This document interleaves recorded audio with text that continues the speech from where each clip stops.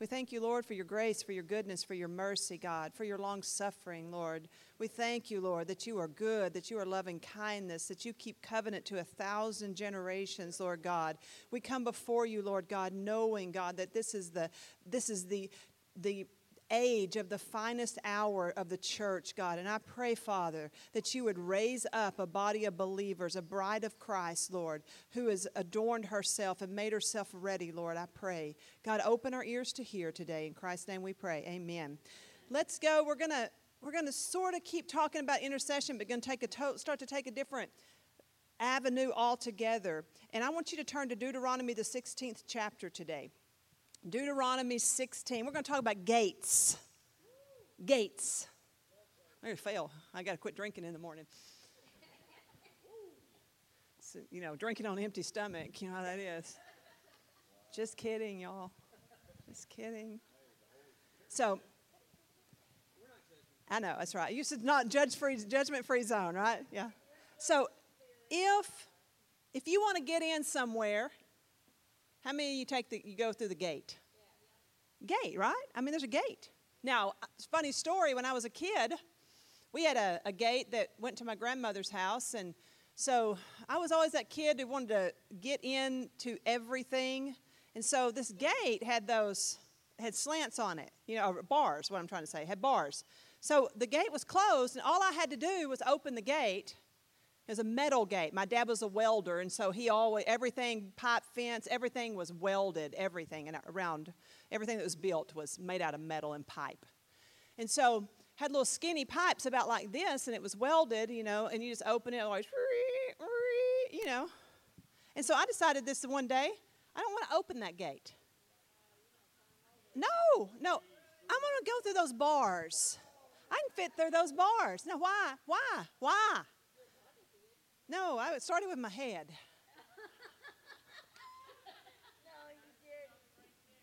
Oh, my Lord. I was bent over like a calf. I mean, a pig, I think would be better. And I couldn't get it out. Well, then you start panicking. You know what I mean? And I'm bent over. I'm just a kid, and I'm bent over, and I'm trying to stand up. And as I stand up, the top bar, and I'm screaming, and I'm trying to get somebody's attention. So finally, my dad comes out there, and what have you done, you little idiot? That in our house used to say idiot or moron was like a term of endearment. You know what I mean? Kids weren't as sensitive in our house as they are now. Now, you'll CPS, so you can't say anything. You're a bad parent. So my dad's like, well, I don't know what we're going to do. And he said, I think I'm going to have to get a cutting torch. Well, so anyway, it came down to Vaseline. Yeah, so it's my head. I learned. He said, I guarantee you I never put my head through that gate again. But I'm telling you, I said all that to say this. When you're going through something, when you want to make an entrance in, open the gate. If you want to keep something out, close the gate. Don't try to squeeze in some alternate way. You might get yourself in trouble. But listen to this. Deuteronomy 16 and 18, it says, you shall appoint judges and officers in all your gates, which the Lord your God gives you, according to your tribes, and they shall judge the people with just judgment. You shall appoint judges and officers in all your gates, which the Lord your God gives you, according to your tribes, and they shall judge the people with just judgment. The gate that is being talked about, Moses is giving the tribes, all the children of Israel, instructions before they go into the promised land. And he's telling them that when you get there, you're going to build cities. And then when you build a city, I want you to set up the gates of the city. Now, the gates are an actual physical gate, right? A gate. The thing I got my head stuck in was an actual physical gate. But then there's also, the gate is also a metaphorical or symbolic place. It's the government. It's the government of the city I want you to set up judges at the gate. What would we call that in our vernacular today? Where do we set up judges? The court. We go to Hunt County is the county seat, or Greenville is the county seat of Hunt County. How do we know that? There's a courthouse on the square, right? That's where see, it's still the same thing. We set up, Hunt County set up a gate in Greenville. So any crimes that are committed in Hunt County are going to have to be dealt with at the gate. And there are judges set up to deal with whatever happened in that jurisdiction at the gate. That's how it works. This is exactly how it worked there as well. When they said the gate, anything that was done, they would go to the gate. So you think, courthouse. Yeah, I get that. So now it just starts to clear up so much. But then as we look through the biblical text and we start talking about gates, then other things, the typology starts to weave in to what we're talking about. And then not only are we talking about literal gates or courts or places of jurisdiction where governmental affairs happen, but we also have the symbolic gates in government. Now, when Jesus taught and preached on the earth, what was his one-point sermon? He preached it everywhere he went. He had one point that he preached. Does anybody know? Well, one-point sermon. The kingdom of God has come. That was his one-point sermon. 1 point. Now you're like, no, he said a lot. Everything that he taught was about the entrance of the kingdom. Every miracle was to demonstrate how the kingdom functions. Everything he did was to welcome and bring the subjects to the place of the gate of a new kingdom. And he, as the judge of all judges, now when we think of judges in a biblical text, what should be our reference to a judge in a biblical text? Anybody want to give it a shot? Huh? Well, there's one book. It's called Judges.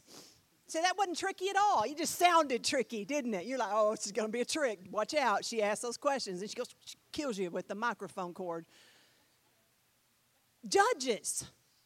So when we look at the book, now when we think of a judge, there are similarities. But when we think of a judge in a Western context, all of you, because y'all are all Westerners, you just pictured probably a man. How many pictured a man? Just be honest, in a black robe. Now we know it can be a woman, but your instant go-to was a man in a black robe. Sitting on, how many of y'all put him on a high bench? And how many had a gavel in his hand or nearby? See?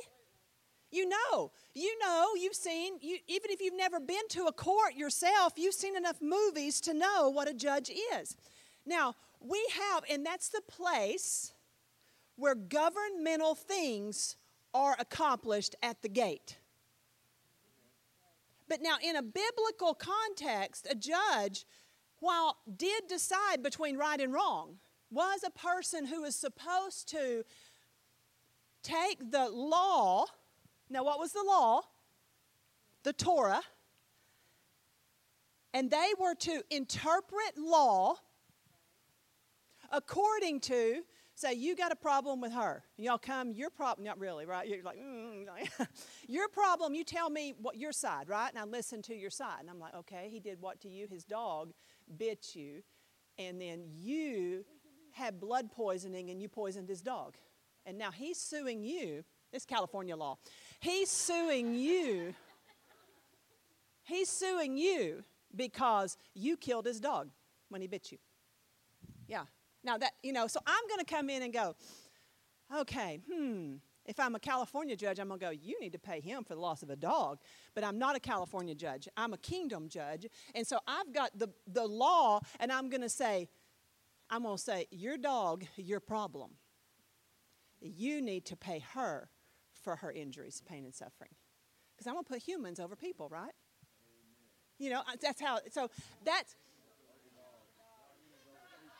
I told you, I didn't get, you're going to have to fill in the blanks because I didn't get enough sleep last night. This is on you. Okay. So that's how a judge would operate. That was one facet. And we're all cool with that. We're like, yeah, that's check. I got it. But then what else did a judge? What was another name for a judge? Book of Judges. Think Book of Judges. What's another name for a judge? Go, Mike. Very good. Ding, ding, ding, ding, ding. A deliverer. Judges are called deliverers. And what did they do? I'm going to have to sign y'all the reading the book of Judges, apparently. I mean, y'all are going to need to, and I'm telling you, if I read the book of Judges, I get in such a bad mood. Mike, am I telling the truth?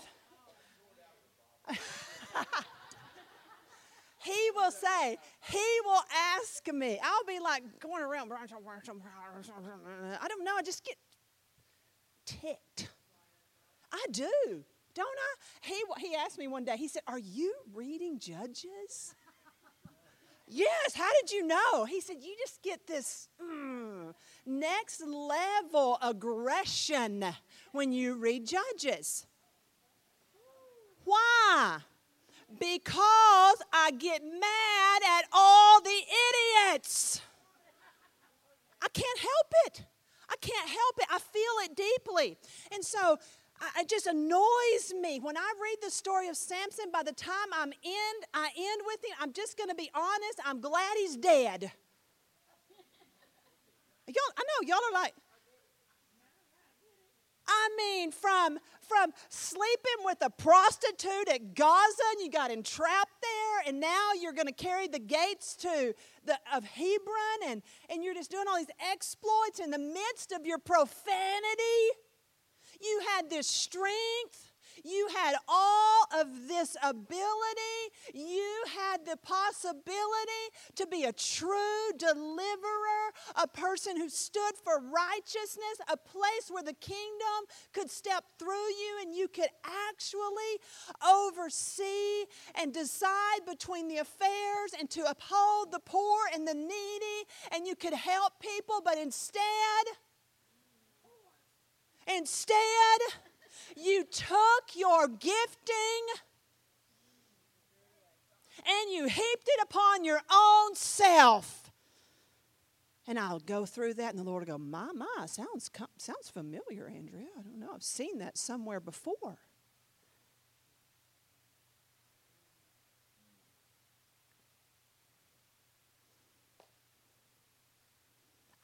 I've seen that. I've seen that rerun. I've heard that song with a different verse. I've seen my intercessors do that through the ages. I see that on Sunday morning, Monday. I see it. See, that's the reality, and I have to look at it and say, oh, God, don't let me use the giftings in a greater anointing than Samson. Don't let me squander because I don't have the eyesight to see the magnitude of what has been done for me, in me, through me, with me, and what has been made available to me. Oh God, give me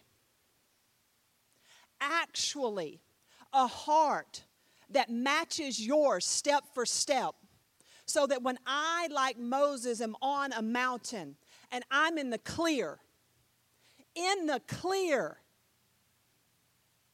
God ain't mad at me, in the clear. And he's saying, I'm going to destroy this people of yours. That's God speaking to Moses.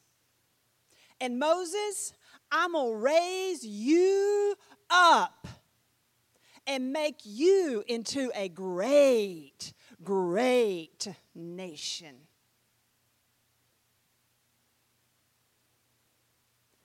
The next thing that Moses said wasn't, awesome, God, I knew I was up for promotion.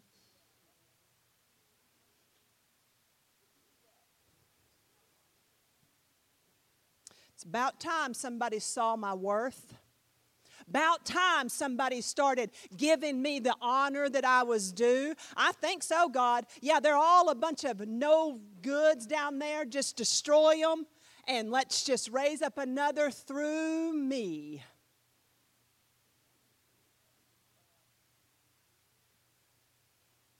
Maybe that was a test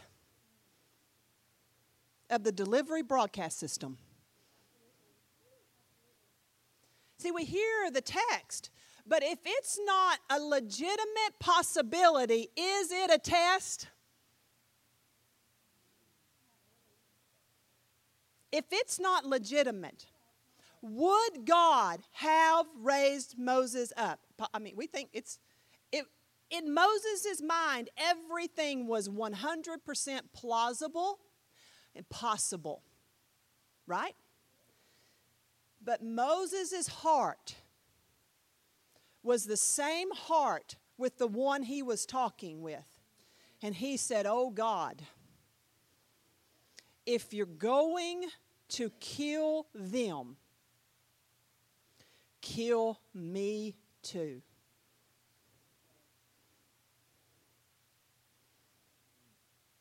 And one man without an ego complex, one man who wasn't trying to outrun the insecurities of being raised as a Hebrew in an Egyptian palace. You talk about an inferiority complex? He could have had one, right? I mean, he was an Egyptian. I mean, he was raised as an Egyptian, but there was never any question whether or not he was Hebrew. He was always going to be, subpar, right? A little bit. I mean, maybe not. Maybe I'm just reading too much into text, but I mean, come on. I believe, now, even if we take that off, and you say, no, he was raised in grandeur, lap of luxury, and it does say that he refused to be called the son of Pharaoh. It says all of those things.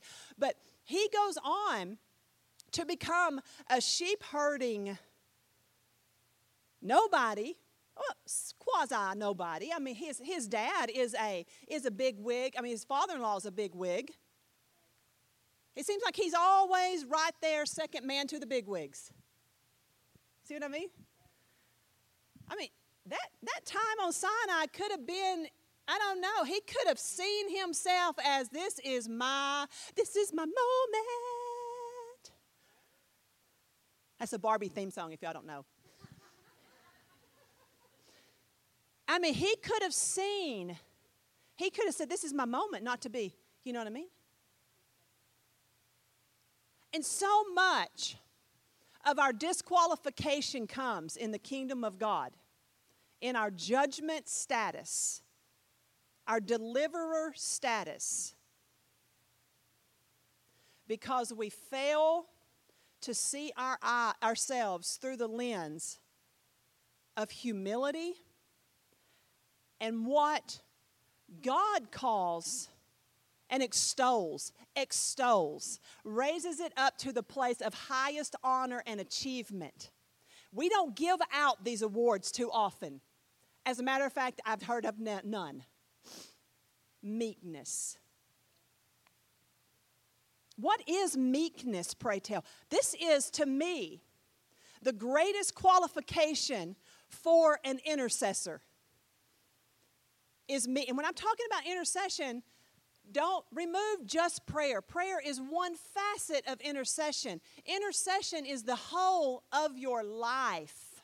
The whole of your life is intercession. It's not just a few prayers that you pray for the good of another. It is the whole of your life. It's when you pay your bills, are you an intercessor?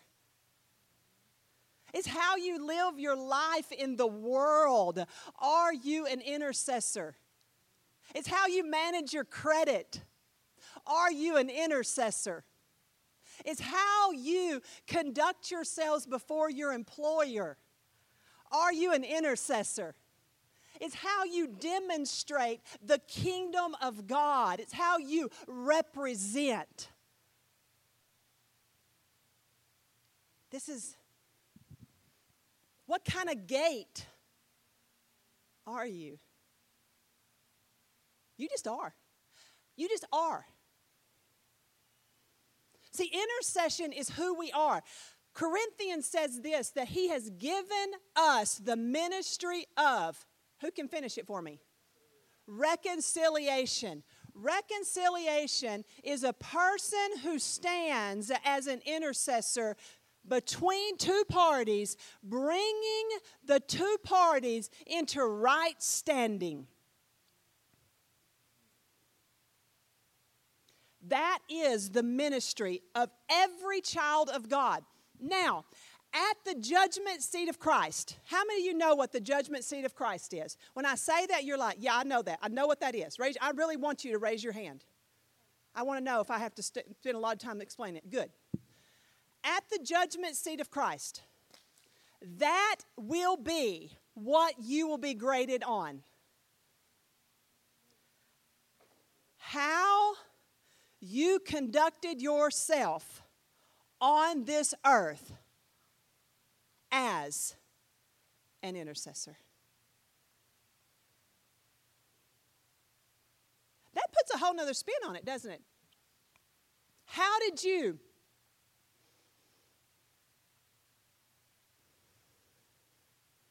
advertise? How did you step into the gaps? How did you go to bat? How did you bring two parties in? And that's not always, let me tell you, that's not always just soup and soap. What do I mean by soup and soap? I think you'll know what I mean, don't you? You don't know. That's not always just feed them and clean them. Oh, here's a bath, and here's something for your belly. Here's something for your outside skin, and here's something for your inside belly. I'm doing it, Lord. That's easy. It really is. That is so freaking easy. To give soup to a hungry person and bathe a dirty person. And I'm all for it. Do it. Do it by all means. But there's a part of the intercessory quality that you just are missing. And that you have to be a person who is willing to stand at the place of truth. And you have to be willing to declare, this is what the Word says. This is what the Bible says. This is what God says. This is what, you can't be shacked up with your girlfriend, calling yourselves a common law marriage and expecting the Lord to bless you. You can't be doing the thing. You're saying you're being judgmental. I'm called a judge.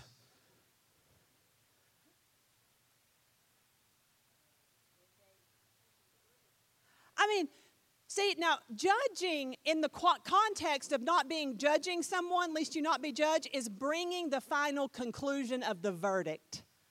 Right? Closing, hammering, that's God. He's the ultimate judge. You know what I mean? We'll call it the Supreme Court. We as delivering, we are gates. We are gates. There's governmental things happening in our lives, and we have to step into that understanding. The gate is a place of judgment. Judges and officers sat there to execute judicial decisions, so it's a place of law. People are punished at the gate. Verdicts are decided at the gate. Now, that is in the large context of we as the people of God and how we step into intermediary roles. I mean, I have on more than one occasion told people what they didn't want to hear. And they don't want to hear it. It's not. That's it. I told a woman one time that we told one of our closest friends one time, years ago. He said, him and his wife, ugly divorce. He was going after the custody of the children. Mike told him, he said, don't do it. What do you mean don't do it? She's wrong and I'm right. And you know the whole story. I mean, my gosh. It plays out all the time. Mike said, don't do it. Don't do it. What do you expect me to do? That's what's right. He said, that's what feels right to you. Speaking from your hurt. He said, what you need to do is you need to suck it up and you need to make any type of reconciliation you can with her for the sake of your children. He said, because you don't know what this is going to cost you. This is what he said. He said, you need to agree with your adversary quickly while you're on the way to the court. Because you cannot see how this verdict is going to play out. You don't know, and you can't undo what you've already done. And to this day, that man has no contact with his 2 adult children. Did he see it that day? All he saw. And so Mike stood there as a judge. He stood there as a gate, a deliverer. He was delivering him from what was coming. But he wouldn't hear it. And so I want us to begin to see our lives through the role of an intercessor. Not an intercessor, like I said, in prayer, but an intercessor. Do you see how this changes how you talk to people? How you pay your bills? How you live? How you conduct your conversations? You're an entrance to the kingdom of God. No wonder Jesus said completely outstanding things like you're either gathering men in, or what are you doing? Or you're scattering them abroad. Because we have this ministry of reconciliation. And there's something powerful about that.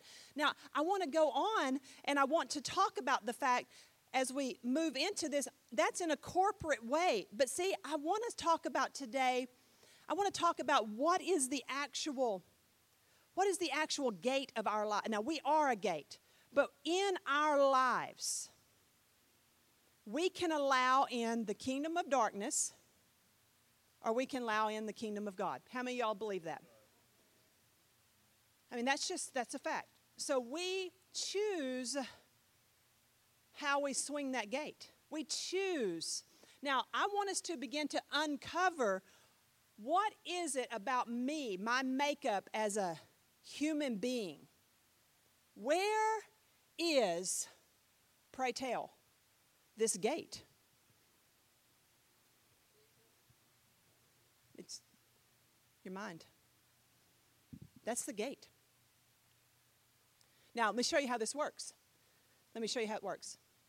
Let's go to 1 Chronicles 21:1. I want somebody to go there for me. 1 Chronicles 20. Not everybody has to go there. 1 Chronicles 21:1. I want somebody to go to Matthew 16:23. And then I want somebody to go to John 13:2. And then I'll go to Acts 5. Yes, 1 Chronicles, 21:1. 1 Chronicles 21:1. And I'm going to go to Acts 5. Who has 1 Chronicles 21:1? I want you to listen to this. Now Satan stood against Israel and incited David to number Israel. And David said to Joab and the leaders of the people, go count Israel from Beersheba That's all right. to Dan, and bring me a report that I may know their number. Okay, so what did it say? Who put the idea into David to number Israel?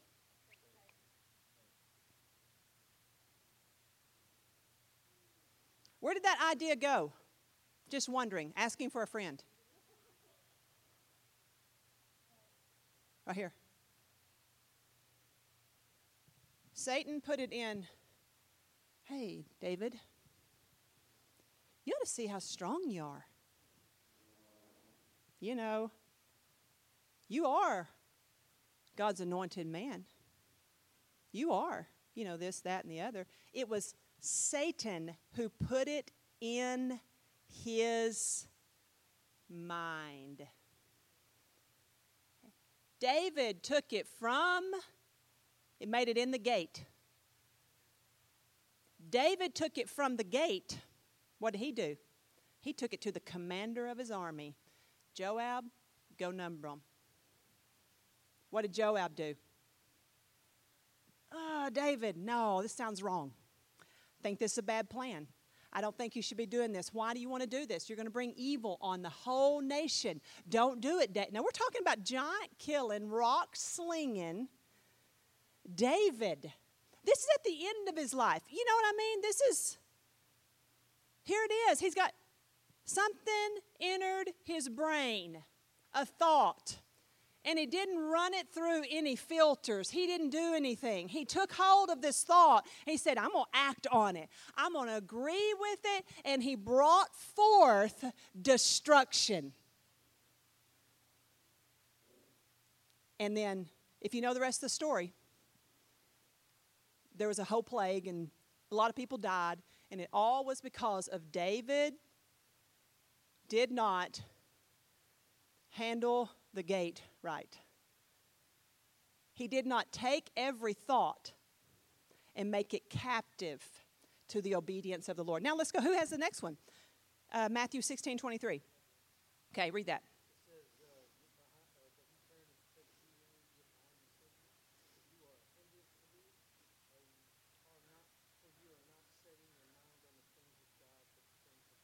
Okay. So he told Peter. Peter has the great idea that, Lord, you're not going to die on a cross. That's what is, don't say that. Jesus, don't say that. Don't say that. You're not going to die. Jesus turns around immediately and he says, get behind me, Satan, for you are not savoring the things of God. So Peter had a thought, and then what does he go on and say there? He says, because Satan had put it into your thought, because these thoughts of yours don't come from God.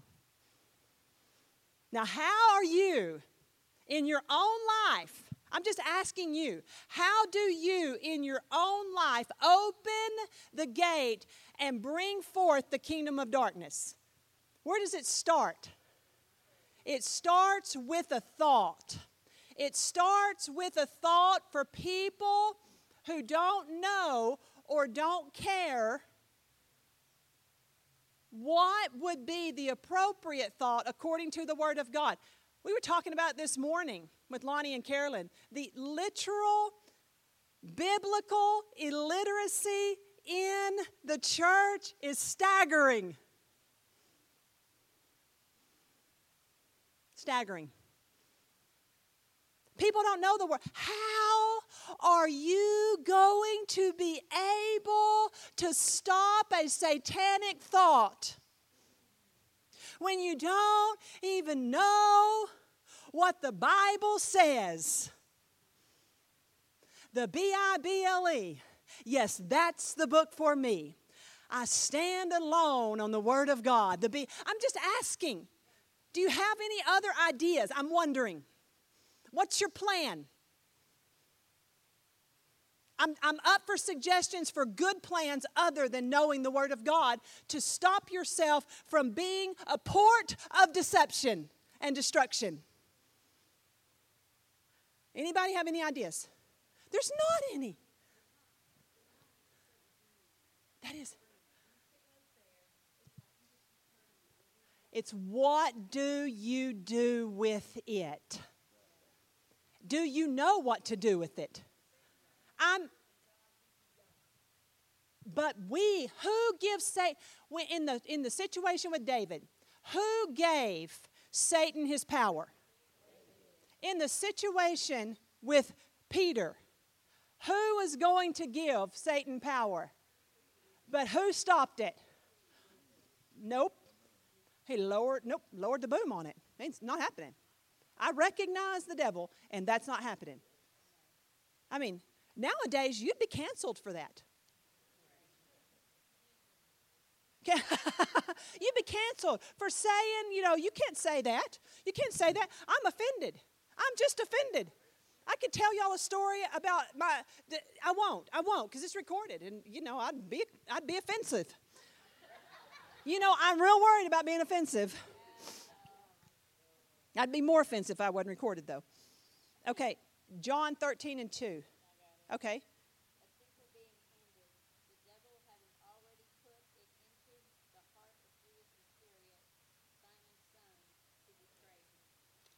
Okay.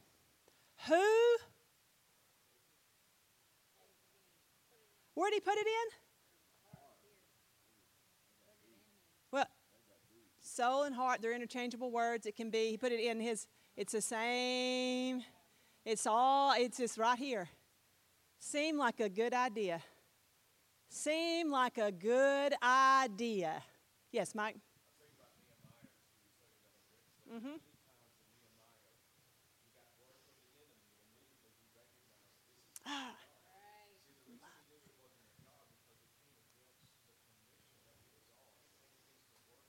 Mike, if we could just use that one matrix, just that one little simple kindergarten matrix, that rubrics, if it stops what God told you to do, don't stop. How many people today with calls on how many times, I'm just going to ask you, I don't want to show of hands.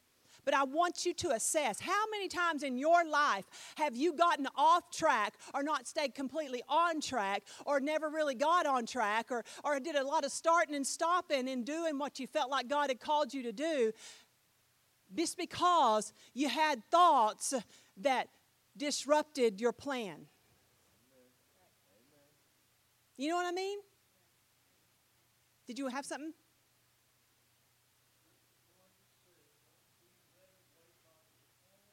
Lust. Mm-hmm. That's it. But do we know what are vain?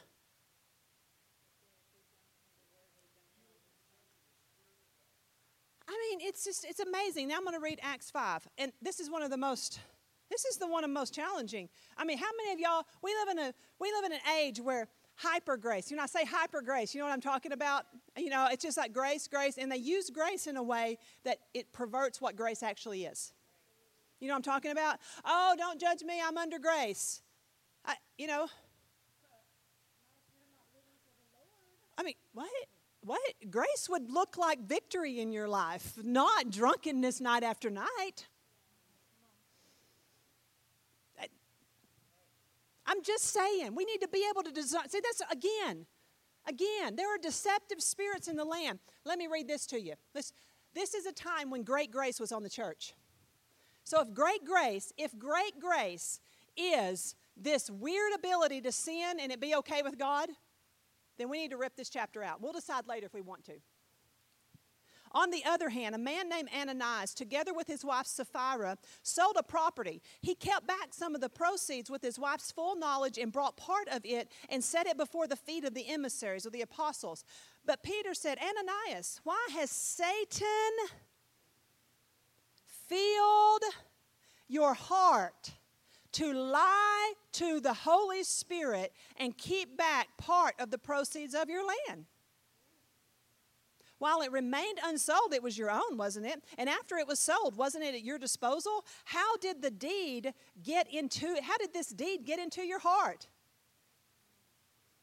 Oh, man. You haven't lied to men, but to God. As soon as he heard these words, Ananias fell down and died. Great fear came upon those who heard it. The young men got up and wrapped him in a shroud and carried him out to be buried. And after an interval of about 3 hours, his wife came in. Not knowing what had happened, Peter responded to her, tell me, you sold the land for this much? She said, yeah, that's how much. Then Peter said to her, how did you agree to test the Spirit of God? Look, the feet of those who buried your husband are at the door, and they will carry you out too. Immediately she fell down dead at their feet and died. When the young men came back in, they found her dead and carried her out and buried her beside her husband. And great fear came upon the whole community who heard these things. This was a time of great grace on the church. Now, as I look at that, how many of y'all...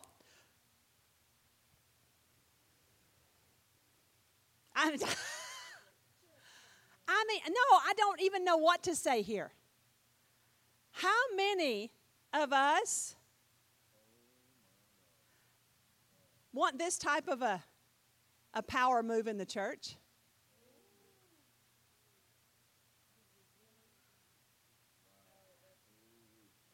Now, how did this whole deed get in the workings? Satan put it in there. What is the gates of hell? I just proved it. You don't want to say it though. Yeah. You didn't want to go. See, you didn't want to take that leap with me, did you? I've just showed you over and over again how Satan put it in their mind and destruction was carried out. Satan put it in their mind and it was carried out. Satan put it in their mind and it was carried out. Satan put it in their mind and it was carried out. But then I said, and the gates of hell shall not prevail against the church. What are the gates of hell?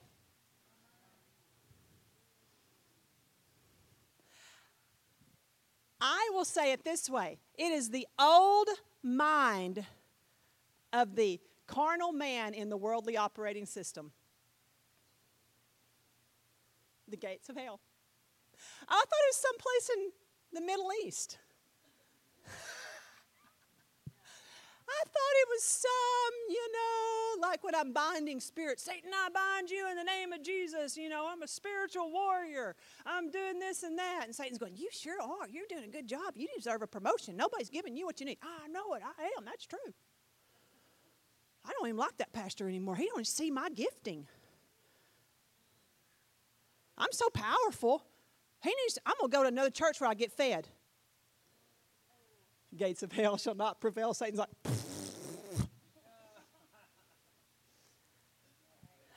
see? Gates of hell. Yeah, I would love for, we thought it's something in the core of the earth. Now, I'm not disputing the fact. When Jesus said that to Peter, that's in Matthew 16. The gates of hell shall not prevail. Simon and Bar-Jonah, Simon, who do you say that I am? Thou art the Christ, the Son of the living God.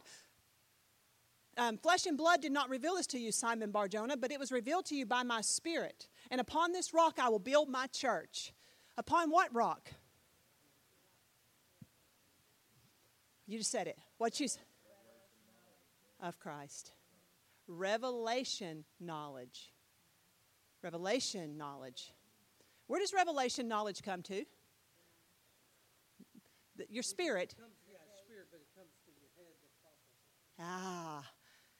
It's the gate. See, we're a gate. We're a gate. So flesh and blood has not revealed this to you. So he's showing Peter how the gate swings on heaven's side. See, you got this whole system out here in the world. It is so easy to jump in the world system and swim in that current. How many of you find that hard? Yeah, it's easy. Somebody gets mad at you, you get mad back. Somebody, does this to you, I'm not saying you do that. But you're just honest and you're like, when somebody cusses you out and flips you off in traffic, there's a moment you're not like going, I just love them. Oh, Lord, I love them. I know, why am I holding the microphone in the midst of such piety? Dear God. You know what I'm saying? It's easy. It's easy. It's easy. When they're like, did you hear what they said about you? And this is your best friend telling you, and you're like, well, no. And you're like, oh, man, I don't know. What should I say? And you're like, before you know it, you're like, yeah.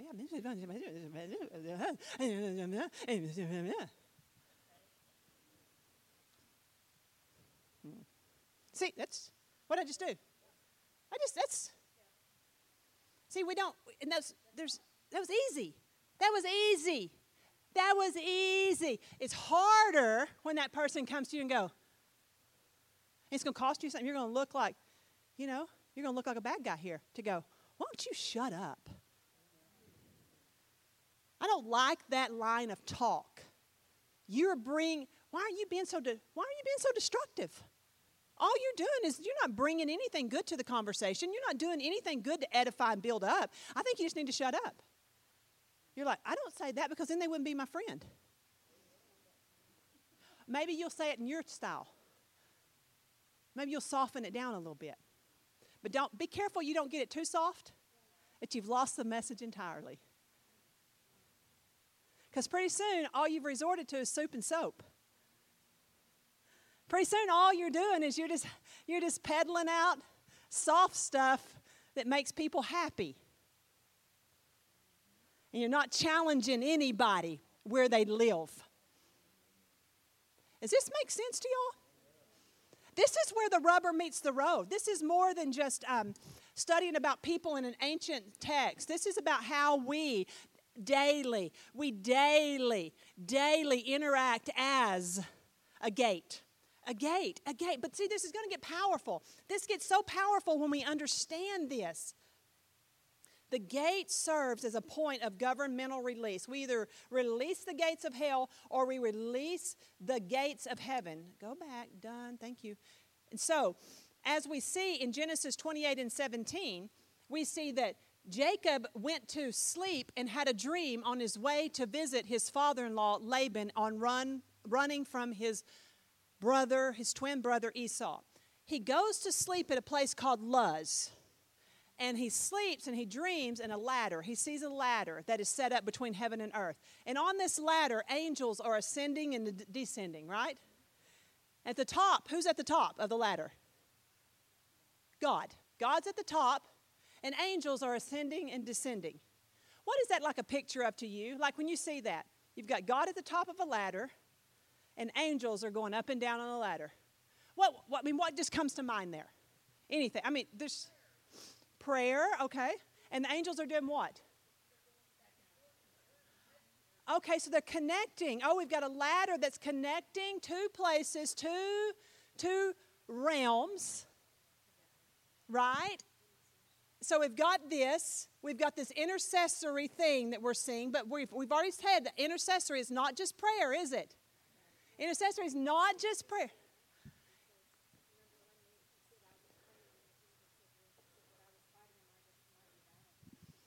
Right, so we see there's a whole, that's all up there, right? That's all up there. I would love, you know what? I'm a boss. I'm a bossy person. And I would love to boss up there, but they just won't let me. They won't let me, I went to Michael and the art, and all this. I can't get up there. I'm down here. You know what I mean? I'm in my sphere of this environment. And so we see that Jacob is here and he's asleep and he dreams this dream and he wakes up and he's like, God was in this place and I didn't even know it. I didn't even know it. He said, this is Bethel. I'm going to name this place Bethel. This is the house of God. This is what is it? What's the next word? This is the gate of heaven. The house of God, then, is the gate of heaven. The house of God is the gate of heaven. The house of God is the gate of heaven. The gate of heaven is the intercessory place on earth. Jesus, flip the pages. Shh. We are now all the way into the beginning of the Gospels. Jesus has just been baptized by John in the Jordan, and he's going through, and he sees a man who's coming toward him named Nathanael. Nathanael's coming to check him out because he's heard reports that this guy might be the Messiah. Now, mind you, the Jews at this time had been looking for the Messiah. Many false messiahs came before Jesus and after. So everyone who's coming, what are you doing? You're checking out. Would y'all be any different? No, you're checking out. And so Jesus sees Nathanael, and somebody said he's from Nazareth. He's from Nazareth. And he says, can any good thing come out of Nazareth? And he's trying to go through prophecies. He's processing prophecies in his mind. Prophecies about the Messiah. He's like, Nazareth? What's good about, what about Nazareth is a prophecy about the Messiah coming? And so he says, and he's told, just come and see. Just come and see. And so he gets there, and he's walking up to, can you imagine the introduction? You're Nathaniel, and I'm Jesus. I get to be Jesus here. Okay. No, and, you're walking up, and Jesus reaches out and shakes your hand. I know, they probably didn't shake hands. He said, Nathaniel, an Israelite in whom there is no guile. He said, Lord, he said, I saw you when you were under the fig tree. And Nathaniel was like, what? I was under the fig tree, so something, and he was like, he had a word of knowledge, and there was probably some prayer or something significant under the fig tree moment, and he's like, whoa, you just freaked me out. And he said, there's something otherworldly about you, right? And Jesus, I love it. This is the part I wanted to get to. He said, whoa, you are the Christ. I mean, that's me. I'm a quick adapter, just so y'all know. So he's like, you are the Christ. Man, that's cool. You probably are him. You're the anointed one. And Jesus said, because I said I saw you under the fig tree, you're like all in. He said, you're going to see greater things than these. He said, you're going to see the Son of Man. He's talking about himself. And he said, you're going to see angels ascending and descending on the Son of Man. He knows his Bible. He knows his Bible. What did he just tell? What did he just tell Nathaniel in biblical language? He said, I am the ladder. I'm the ladder. I'm the connection piece. I am the one who is from that world and this world. And I'm going to connect the two worlds. Boy, that sounds a whole lot like an intercessor with the ministry of reconciliation, doesn't it? He's connecting the two worlds. Isaiah 55 says this, as the heavens are higher than the earth, so are my ways higher than your ways, and my thoughts higher than your thoughts. What do we need? The heavens are higher than the earth, so are my ways higher than your ways. And my thoughts are higher than your thoughts. We need a ladder. We're going to need some kind of connection to your ways, God. And we're going to need some kind of connection to your thoughts. Because if I can get your thoughts going through my gate, I can release the kingdom of God instead of taking in all these diabolical dark side thoughts and releasing that kind of destruction into the world around me on my children and my children's children. It's what I got handed to me from my grandma, my great-grandma, my great-great-great-great-great-grandpappy, and I've just carried it on. Because they taught me how to think. They taught me how to process. And they taught me how to think, but those were down low thoughts. And you're saying there's some, God, you said there are up high thoughts that I can't actually get to. We need a ladder to connect the two. Isaiah goes on to tell us in his prophetic, poetic language, he said, as the heavens are higher than the earth, so are my ways higher than your ways, and my thoughts are higher than your thoughts. But as the rain, just as, we're setting up an analogy, but as the rain and the snow fall from heaven and they drop to the earth, what did the rain and snow just do? They acted like a ladder. They just connected heaven to earth. Rain and snow came from this atmosphere, this realm, and they dropped on this realm. They came from this realm, and they dropped on this realm. And when they dropped on this realm, they did something. As the rain and snow, I have to say it in my mind, I can't keep quoting it in midstream. As the rain and snow descend from heaven, and they water the earth, and they give seed to the sower, and bread to the eater. They do what they're going to do. So shall my word be that proceeds out of my mouth. It will not return to me void, but it will accomplish that which I have sent it to do. It will connect and it will cause fruitfulness to grow on this earth. Who is the Word?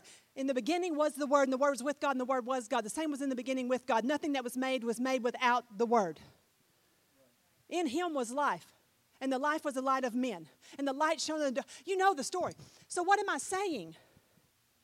Because of Jesus' work of extending, his mediary work of extending heaven to earth, he connected that realm to this realm. And then he goes on in the New Testament, he said, I hope I showed y'all the picture that I'm the ladder and I'm the gate. I connected, I bring fruitfulness. But then there's more. But wait. I mean, I can get you to buy a fry oven with, but wait. Let me throw in something else. But on the day of Pentecost, when it was fully come, and they were gathered together in an upper room, and they heard a sound from heaven as a rushing mighty wind, and cloven tongues of fire sat on each of them. Where did the Holy Spirit come from? Heaven to... And there we have. How is your gate going to work, Andy? How's my... I mean, the Spirit of God is going to indwell my spirit when I am born of the Spirit. You must be born again. If you're not born of the Spirit, you're not going to heaven. You are only one kind of gate. You must be born of the Spirit. When I said, God, forgive me of my sins and come into my heart, I believe you're my Lord and my Savior. My spirit that was disconnected from God and thereby dead went,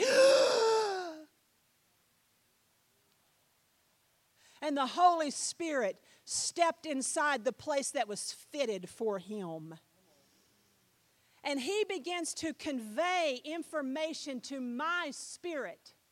And then where do I take that information and convey it to?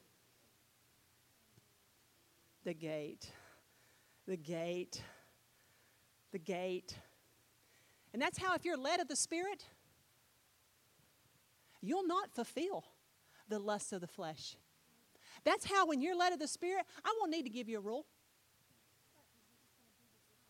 I got a rule inside of me.